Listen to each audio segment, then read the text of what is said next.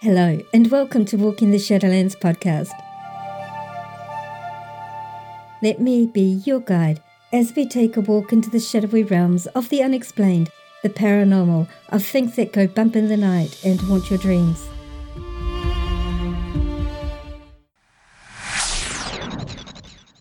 Your hosts? I'm Marianne, and I would like to welcome you to our podcast. Thank you so much for joining us tonight, today, whatever time it is, wherever you are living in this beautiful world of ours. So sit back, relax, and let me be your guide as we walk into the Shadowlands together and discover what awaits us there.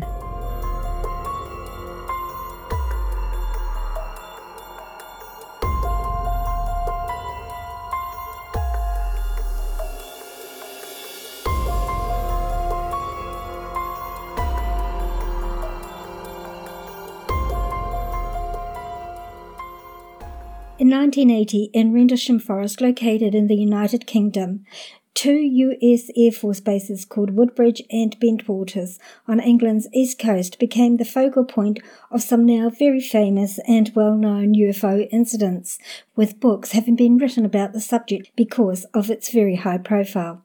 Just after midnight on December 26th, 1980, radar screens picked up and followed an unidentified flying object, also seen by many military and most likely civilian witnesses as well. The radar followed it as it disappeared into the forest. Soldiers were sent to the spot, and one Colonel Holt recorded a running commentary into a dictation machine as he and the personnel looked for the strange light that had landed. When they got there, they saw a luminous triangular-shaped craft, about 10 feet across and 8 feet high, which was there briefly, then flew off. But this wasn't the only sighting of anomalous lights in the sky in that area. There were several nights of sightings witnessed by many people. This event garnered media attention worldwide, not the least because it was between the military bases, and military personnel were directly involved in the case. Of course, for many years the event was covered up. Then some few witnesses started coming forward, speaking to different authors who wrote books about the incident, or researchers fascinated by the incident, and because the military were involved, especially suspicious of the cover-up, who also wrote books. However, those high-profile figures who've been public about their experiences were not the only witnesses to the events that took place those nights. There are many servicemen and women who were also witnesses but have observed the military orders to keep their mouths shut. So, are you ready to walk into the depths of the Shadowlands with me and bring some light onto this topic? Let's begin.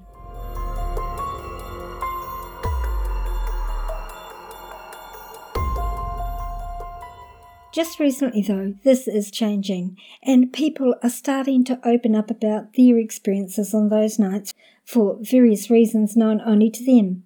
My guest this episode is one of them, and he is the reason I'm returning from my break early. My guest was a sergeant of the security police with a top-secret military clearance. He has never before spoken in public about his experiences, so I'm absolutely thrilled to have been able to be the first person to publicly air his story. Although he also speaks about his experiences in a new documentary on the subject coming out later this year. I actually came across Stacey quite by accident when I was reading the MUFON Facebook page. He just wrote a couple of lines about how he'd seen things at Bentwood and that the incidents were absolutely real, not more than 2 or 3 lines.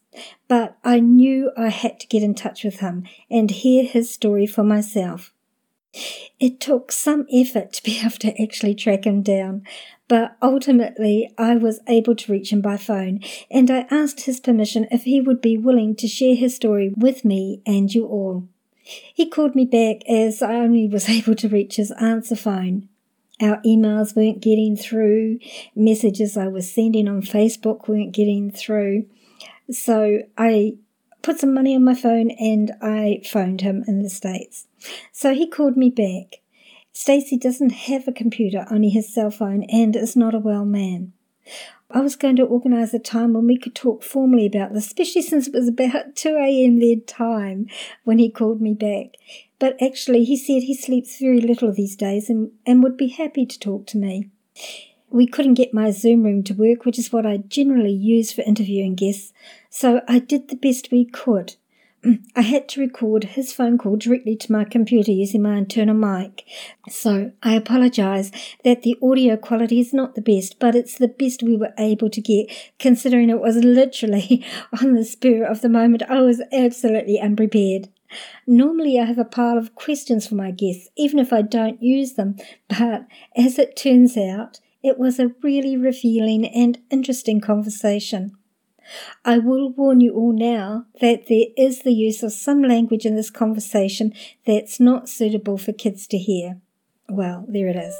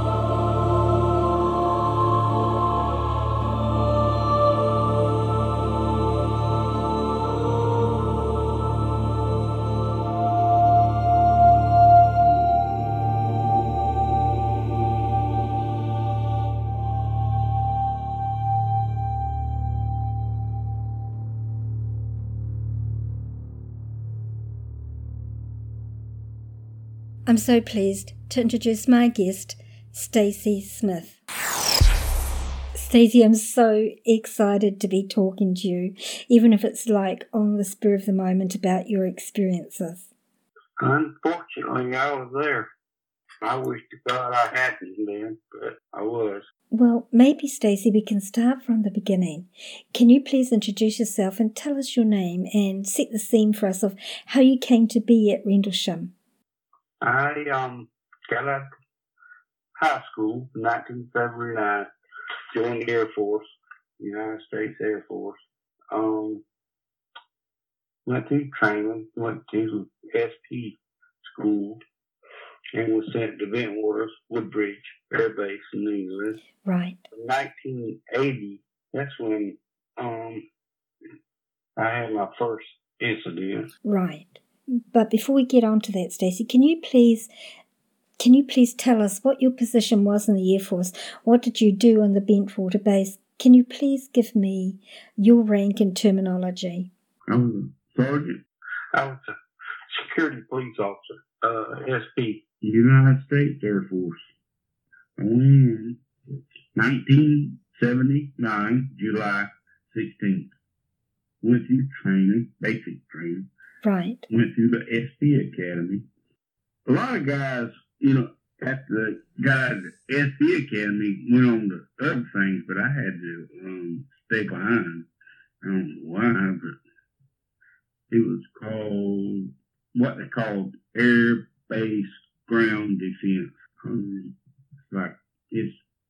Anyway, I got assigned to, said 81st Tactical Fighter Wing, UK. I said, what the hell is UK? What's that? Utah? I didn't know. I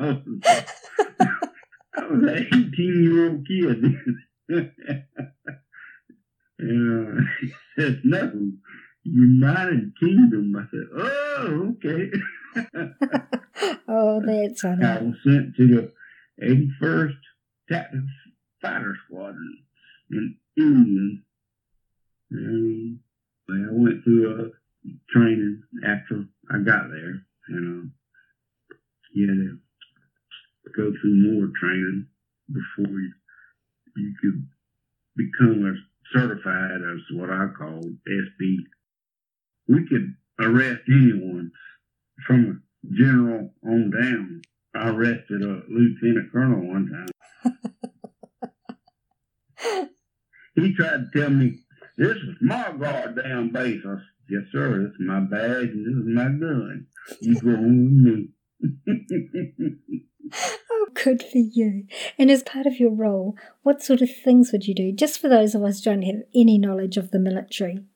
A security police in the military. He's a cop. He runs the base. Right. He can detain anyone, kind of like colonel on that. Right. He has authority. Right. Just like our normal police have authority. Got you. You have to go through a lot of training. And hell, I even jacked up a lieutenant colonel one time. Really? Yeah. He was telling me, over his base. I said, no, sir. So, being security police on the base, did that have some good points for you? Ma'am, couldn't hear you. Let me just adjust my microphone a little bit better. No. Can you hear me better now? Yeah, I can hear you. Yeah. Sorry about that, Stacey. Normally before I speak with people, I have everything set up and organised, but in our case, it was just so spur of the moment, I had nothing organised. It's okay. I've been a cop all my life, so it's all right. So, Stacey, maybe you can tell us a bit about when you first got to Bentwood, how long you had been at the base before this first incident occurred. Well, I arrived in 1979, November. And I had to go through a lot more training before I could become a apprentice SP. That's what we called us SPs back then. Right. It took about 6 months. Some guys took longer, so you had to go through a lot more schools and classes. Right. So I imagine you had some sort of security clearance as well. Would that be right? Oh, yeah. Yes, ma'am. I had a top secret. I don't know why, but most of us had secrets. Right. And I had a top secret. It took me longer to get my top secret. I don't know why they picked me for it, but it happened. So, oh well. They had to have SPs that could go into top secret areas.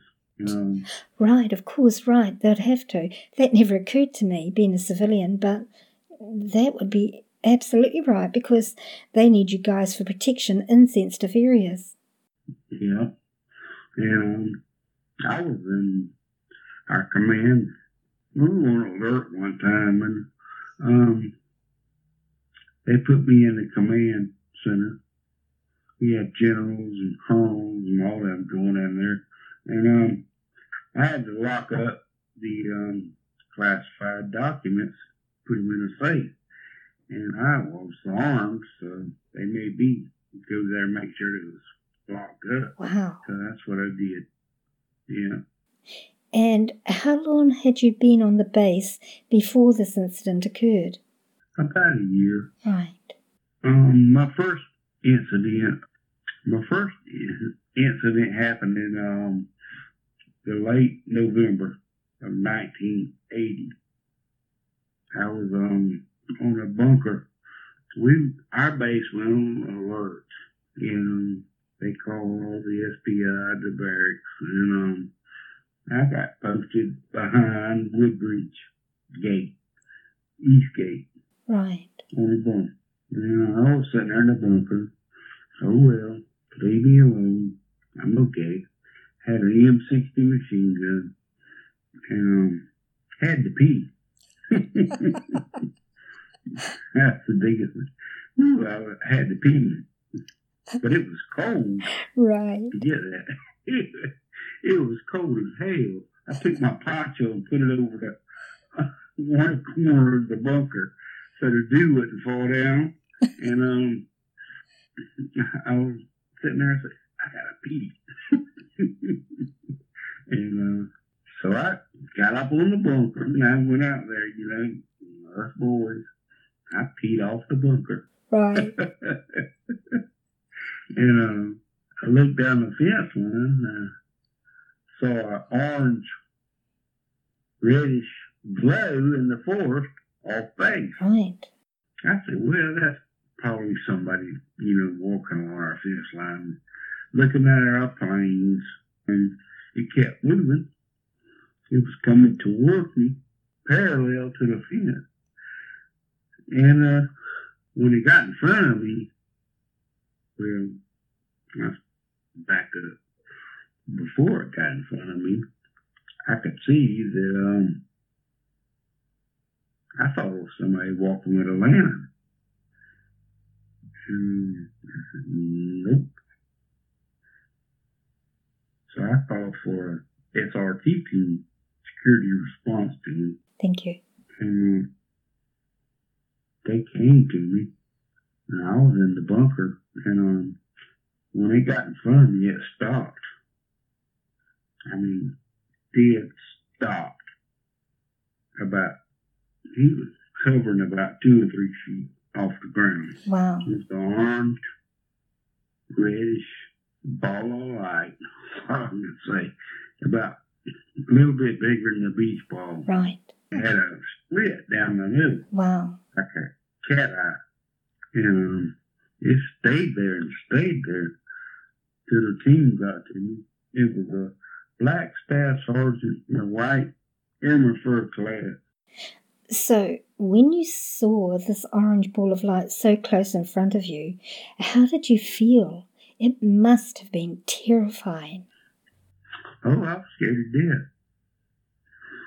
Scared the shit out of me. I was a 19-year-old kid. Right. And I had an M16 machine gun with over 500 rounds of ammunition. And the sergeant asked me, he said, did you lock and load that machine gun? I said, yes, sir, I did. Which we weren't supposed to do. I said, if you don't like it, you can wrap my ass up and relieve me now. He said, hell no. So the airman, he jumped the fence. He told me point blank, he said, I'm going to go down about 100 yards and jump the fence and come in from the right side and flank it. I said, okay, got you covered. Right. When he came in, you could hear him walking through the woods. And if you'd have blinked your eyes, you'd have never seen it leave. Right. It left that fast. Right. And so did it simply ascend right up and whoosh, it was gone just like that? Yep. Right. And so once it left, what did your sergeant say? What happened on the base? Was there a debriefing for you all? They left. No, nothing was said. I went up and crawled in the back of the hangar, aircraft hangar, which was concrete. And the only reason being was I knew it was something come back. It would take out that bunker, so I wasn't going to be in it. Oh, understandable. So they basically left you at that post. Then they went off to do whatever they did and left you there by yourself? Yep, sure did. Oh, wow. For a 19-year-old kid, that must have been something pretty awful to deal with, I imagine. It was bad, man. I still have dreams. I have things in my head that I don't know. From the time I went to the back of the hangar to the time I got to the barracks, right. I do not remember. So you have a period of lost time then? Yes, ma'am. Wow. Okay, so in your gut, you know yep. that something happened in that period of time. Excuse me. You know that something happened in that period of time, but you just have no recollection of it. Is that correct? Yes, ma'am. How does that make you feel? That must be a bit scared. Yeah. I'm almost 60 years old and I'm still scared. I have things in my head which I don't know what they are. Oh, okay. I'll get back to that in a little bit, Stacey. I can just imagine as a 19-year-old kid how traumatizing. Kept quiet for so long. What made you decide to come forward now? You haven't spoken publicly about your experiences in all of this time. Why now? When all the other guys are coming forward, Right. a lot have come forward to defend me. Other SPs, John M. Penniston and Colonel Hawk. Colonel Hawk was only there one night. Right. We worked every night. Right. But Colonel Hawk, pardon my friends. Right. Okay, so... And they're making money off our incident. Right. They're writing books and making money and, you know, my saying to them is, fuck you. Yeah. Sorry. No. I totally understand that. You feel that they are, and they are profiteering from a traumatic experience, something that was a very traumatic experience to you. Yeah. Yes, ma'am. Yeah, I totally get that. I understand where you're coming from. So you lost that time. Excuse me. So you lost that time and then you're back at your barracks. Life goes on, sort of. I guess you struggle to come to terms with what you've seen. Do you have anybody you can talk to about it, or did they just leave you without any sort of psychological support at all? I don't have nobody, baby. Nobody. They didn't provide anybody for you to talk to? No counsellor, no debriefing, nothing like that? Nope. Oh, wow, that's totally horrible. Stacey, I'm so sorry. That makes me feel really badly for the 19-year-old boy that you were. And it means that you've had to carry all this extra, the whole time. So I'm sorry you've been through that essentially alone. I have nobody. And I tried to contact the VA, but, man, I contacted my state senators and all this kind of stuff, and they won't contact me back. Oh, wow. Nobody wants to touch it, eh? It's a hot potato. Yep. Nobody wants to touch it. They think I've had thyroid cancer.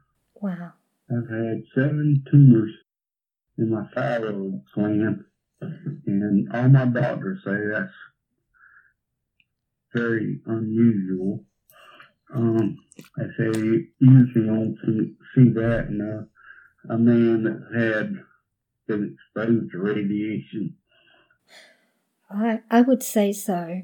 I was a nurse for over 30 years and worked for some time in an endo ward where we treated thyroid cancers, and they aren't that common. One is rare, but I've never heard of or seen multiple tumours at once in the thyroid. So I would say that is very rare. So this incident occurred. You had the period of lost time from the time you went into the hangar to the time you returned to your room, right? Yeah. Did you the next day or the days after, did you notice anything physical on your body? Like, did you have any marks? Did you have any unusual bruising on your body or anything like that? On my ankles. On your ankles? Yeah. I didn't realize I was back in the barracks until I was in the shower. Took a shower. Right. And I was standing there butt naked. All I could say was, did this happen? Right, of course. Did this really happen? And, I was a kid. Yeah, a 19-year-old kid. You were only a kid. Yeah. And that would be really hard for a mature person to deal with, let alone a kid. So, And so you found bruising around your ankles. On your ankles? yeah, still have it. Oh? So it's like a permanent mark? Yeah, it's still there. So you discovered the bruises and... People may doubt me, but I don't care. I don't give a shit if they doubt me or not. It happened. I saw it. I was within 30 yards of one object, so I don't care who doubts me. I saw the one go over the east end of the runway. Believe me, it doesn't matter. Believe me, I don't care. It happened. Good for you. It happened. I have no doubt in my mind that this happened and that you experienced everything that you have and will share with my listeners, and also that you've suffered ongoing trauma and health issues because of this, no doubt. Yes, ma'am, I'm still suffering. Yeah. But the VA won't help me. So. And I'm really sorry to hear that. It sucks. Really sucks. So, how long after that first incident was the second one? My roommate, he was there, and I told him about it. Pat Chopper, he was an Italian. He lives in Rochester, New York. And I told him, he's the only one I told on my first incident. Wow. And I was scared. It scared me to death. Yeah. The hell is a 19-year-old kid supposed to do? Yeah, exactly. The second one was, I was on Woodbridge with Sergeant Vestinza, and Colonel Hawk come up there that night, and they said the crafts are back, and everybody put their weapons in my truck, my vehicle that was going off base, and hell, I had enough guns to start a war. Anyway, they went out there that night, and I was sitting in the truck, and they posted a new guy on the gate there behind me, and he started yelling, "What the fuck is that? What the fuck is that?" And I got out of the truck and said, "Man, what are you talking about?" And he said, "Look, what the fuck is that?" And that's the exact words. He was pointing back towards Bentwaters, and there was a triangular shaped craft. I don't know what it was. It come across the east end of the runway. It was right above the tree line, excuse me. I got my dog here, but it went into Rendlesham, into the forest. And he said, "Man, what the fuck is that?" I said, "I don't know." And it made no noise, but you could see it. Right. It had in the middle, it was bluish color, but on the outlines of it, it was a whitish color. Bright white light. And if you listen to Colonel Hawk's tape, the aircraft that come in to him, he said it come in from the south. That was the one we saw, because they were a Capel Green. Right. Then that was the same craft. How big do you think it was? He wasn't real big. He wasn't very big at all. I don't know. It's hard to tell at night. Right, of course. Yeah. And they left, 3 of them. They went straight up. So there were 3 craft in total? I'm sorry, I'm not sure I heard you correctly. Yes. Mm-hmm. Oh, so there were 3 ships and not just the one you guys saw initially? 3 that I know of. 3. Wow. Oh, I didn't know that. If you'd not looked up, if you'd have blinked, you'd have never seen them leave. Right. Straight up. And we got a debrief afterwards, and we were called down to the 67th Air Sea Rescue Squadron pads, and they even called the guys out of this tower And I was there, and I didn't say shit, but I was listening to the guys in the shower, and they said, "What the hell was that? Man, this thing went from 1,000 to 90 off our screen in like 4 seconds." Wow.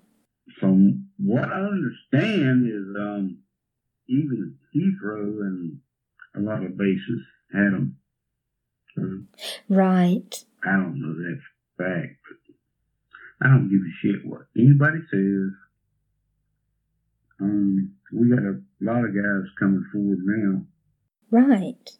So, was that the end of the incidents at Bentwaters? One actually landed, didn't it? I don't know. I wasn't there involved with that. Oh, right. I wasn't involved with that part. Right. So these are the ones you did see. So after they debriefed you all, what did they tell you? Keep our fucking mouth shut. This is classified. We were all under security clearance at that time. I had a top secret. Some had secret. So if we'd have talked about it, our clearance would be gone. Absolutely, they would have. Yeah. So they provided no counselling for you after that one either, I imagine. Nope. I was working Woodbridge one day, and on it's a relay station from Bentwater to Woodbridge. Right. There's 2 bases. So after this last incident in your debriefing, how long were you on that particular base for? 2 years. And nothing further happened after that? Well, before 19, my incident in November, Lieutenant was going between Woodbridge and Bentwater. She rolled a Jeep. She said an orange reddish ball come in front of her, and she swerved to miss it, and she shot at it. So, same thing I seen. That's what it sounds like, doesn't it? They flew her off the base quick.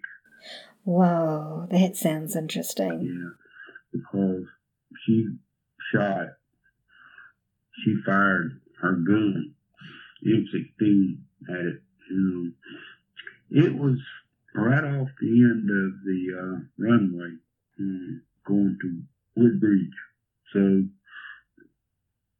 I ain't gonna say her name, who she is. I had to clean her weapon that night, and anyway, it's okay. So let's go back and let's talk about your period of missing time and the downloaded information that you were obviously given, if that's okay with you. Yes, ma'am. Thank you, Stacey. Are these things in your head technical information or diagrams or stuff like that? Mathematical, put it that way. Mathematical equations? Yeah. Have you written any of these equations down? Yes, ma'am. Sure have. Showed them to one of my friends, who he told me to never write it down again. Whoa. And walk away. I didn't know what it was. How did that make you feel when he gave you that advice? He asked me, where did you get that? I said, I don't know. It was just given to me. And he said, do you know what that is? And I said, no. Did he say what it was? No. Oh, that's interesting. He wouldn't tell me. That's interesting. When you get these mathematical equations, Stacey, how often do they come to you? Are they just suddenly there in your head and you have to write them down? They've been there. The whole time? Yeah. Now, I don't know what they are. Right. I'm no math, believe me. So. Well, thank you so much for sharing this much with my listener, Stacey. You obviously have ethics. Yes, ma'am. Because it's taken you this long to come public and speak out about what you experienced. It's a long time to carry such a burden and not not be able to speak of it to anybody, and kudos to you for keeping your word. It would have taken a lot of integrity and a sense of self-preservation, no doubt, not to tell anybody. That's right. Right. Swearing. Right. And I'm a man of my oath. Sorry. No, don't apologise, because that's really great that you are. So, how long after these incidents did your health start to decline? 1998, when I got thyroid cancer. Right. That was 18 to 20 years after I saw that object. So, my first week, my doctor told me I had a borer, so they sent me to a specialist. Right. He took a biopsy, stuck a needle in my throat, and drew out fluid. Next day, sent me to another one, had sonogram. By Friday, I was in surgery. Right, wow. They cut my thyroid out. Right.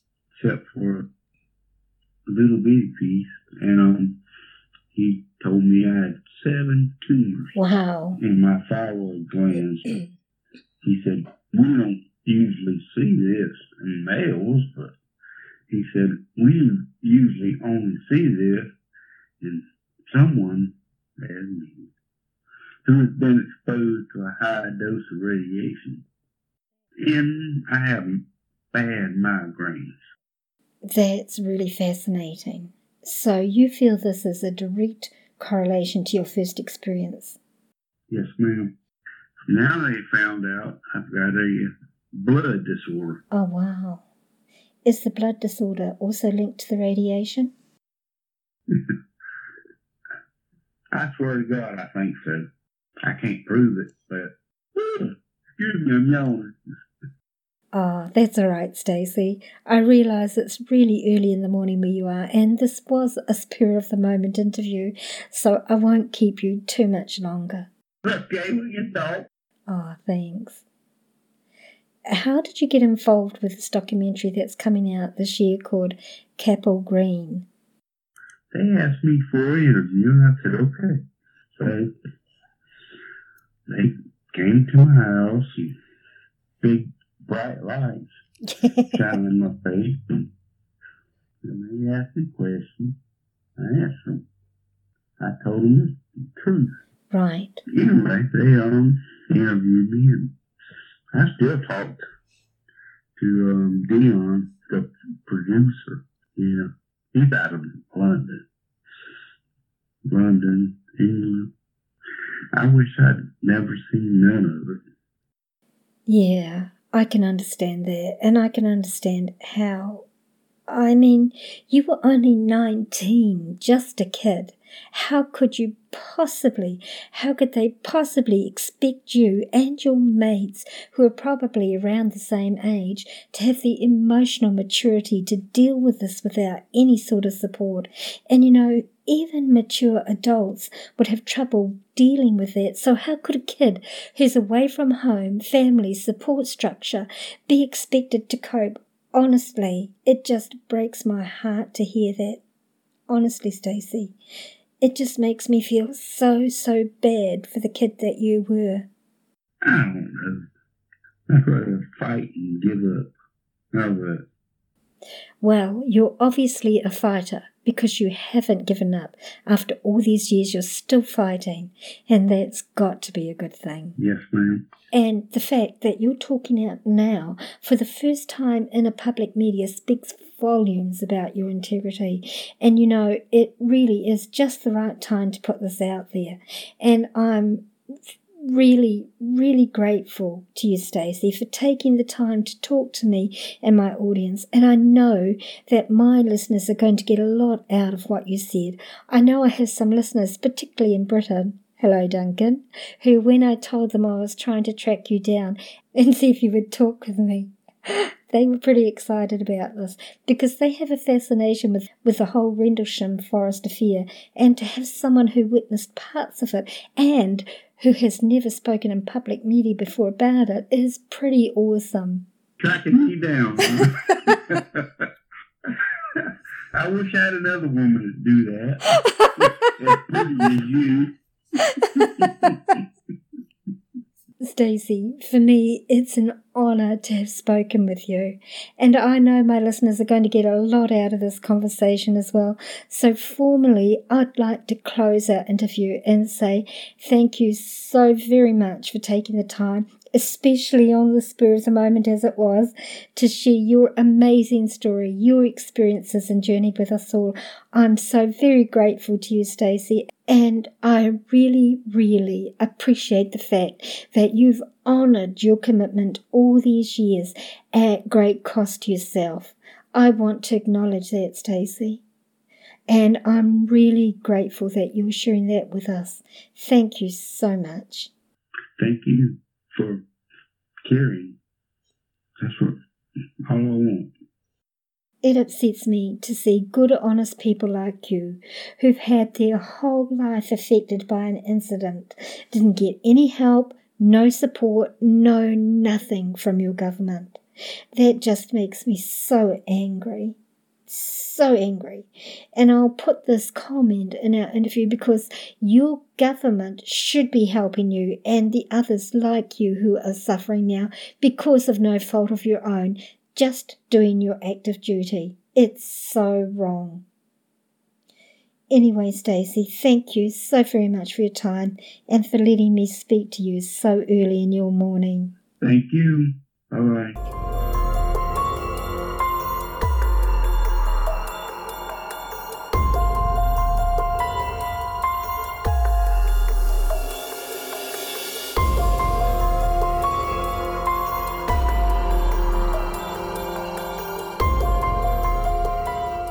So that was my conversation with Stacey, a conversation that really touched me on a number of levels. I found Stacey to be such an honest and humble man who's fighting a number of serious illnesses, more than likely directly connected with this incident he was involved with at Bentwood when he was just a kid of 19 years old.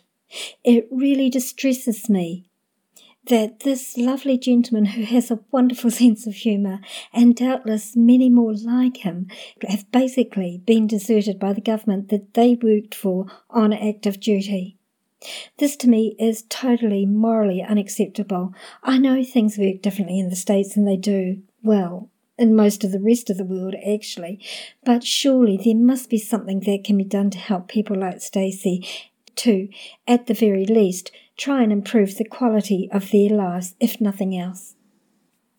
For Stacey to come forward now and speak publicly about his experiences is to me very telling of the changing times and attitudes also towards the subject of UFOs, star people and everything else that goes along with this. So, for at least the first episodes in this, our second season of Walking the Shadowlands, I'll be covering these topics with other guests and sharing some of my own personal experiences as well. In fact, next week's episode, which originally was going to be the first in the new series before Stacey popped up on my radar, is about the Men in Black. No, not that famous movie that spawned a number of sequels. I'm talking the real thing that these movies took their inspiration from. So be sure and tune in for that episode.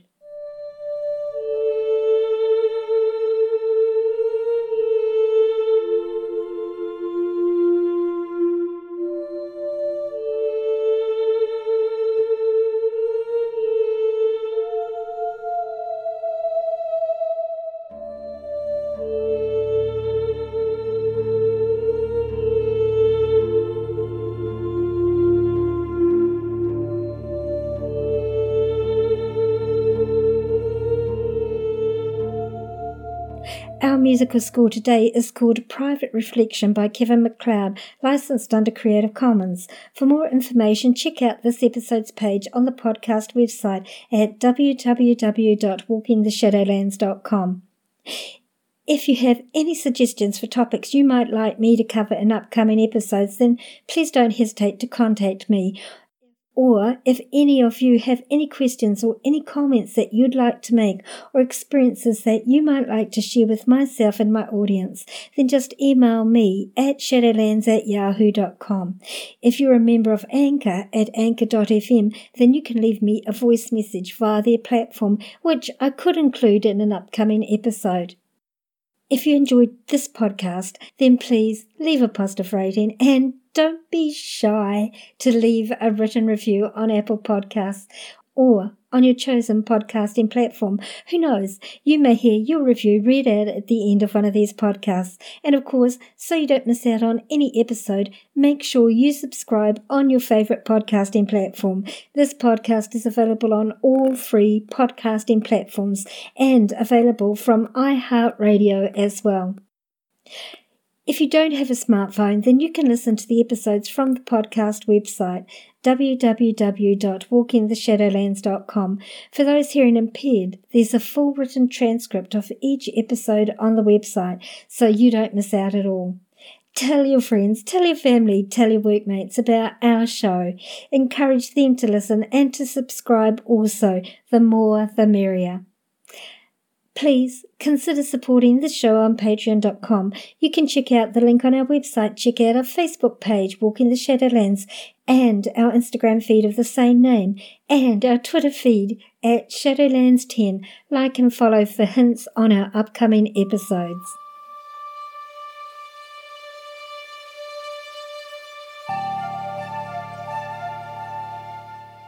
Thank you so much for listening. Tonight, today, wherever you are in this beautiful world of ours. We'll see you this time next week.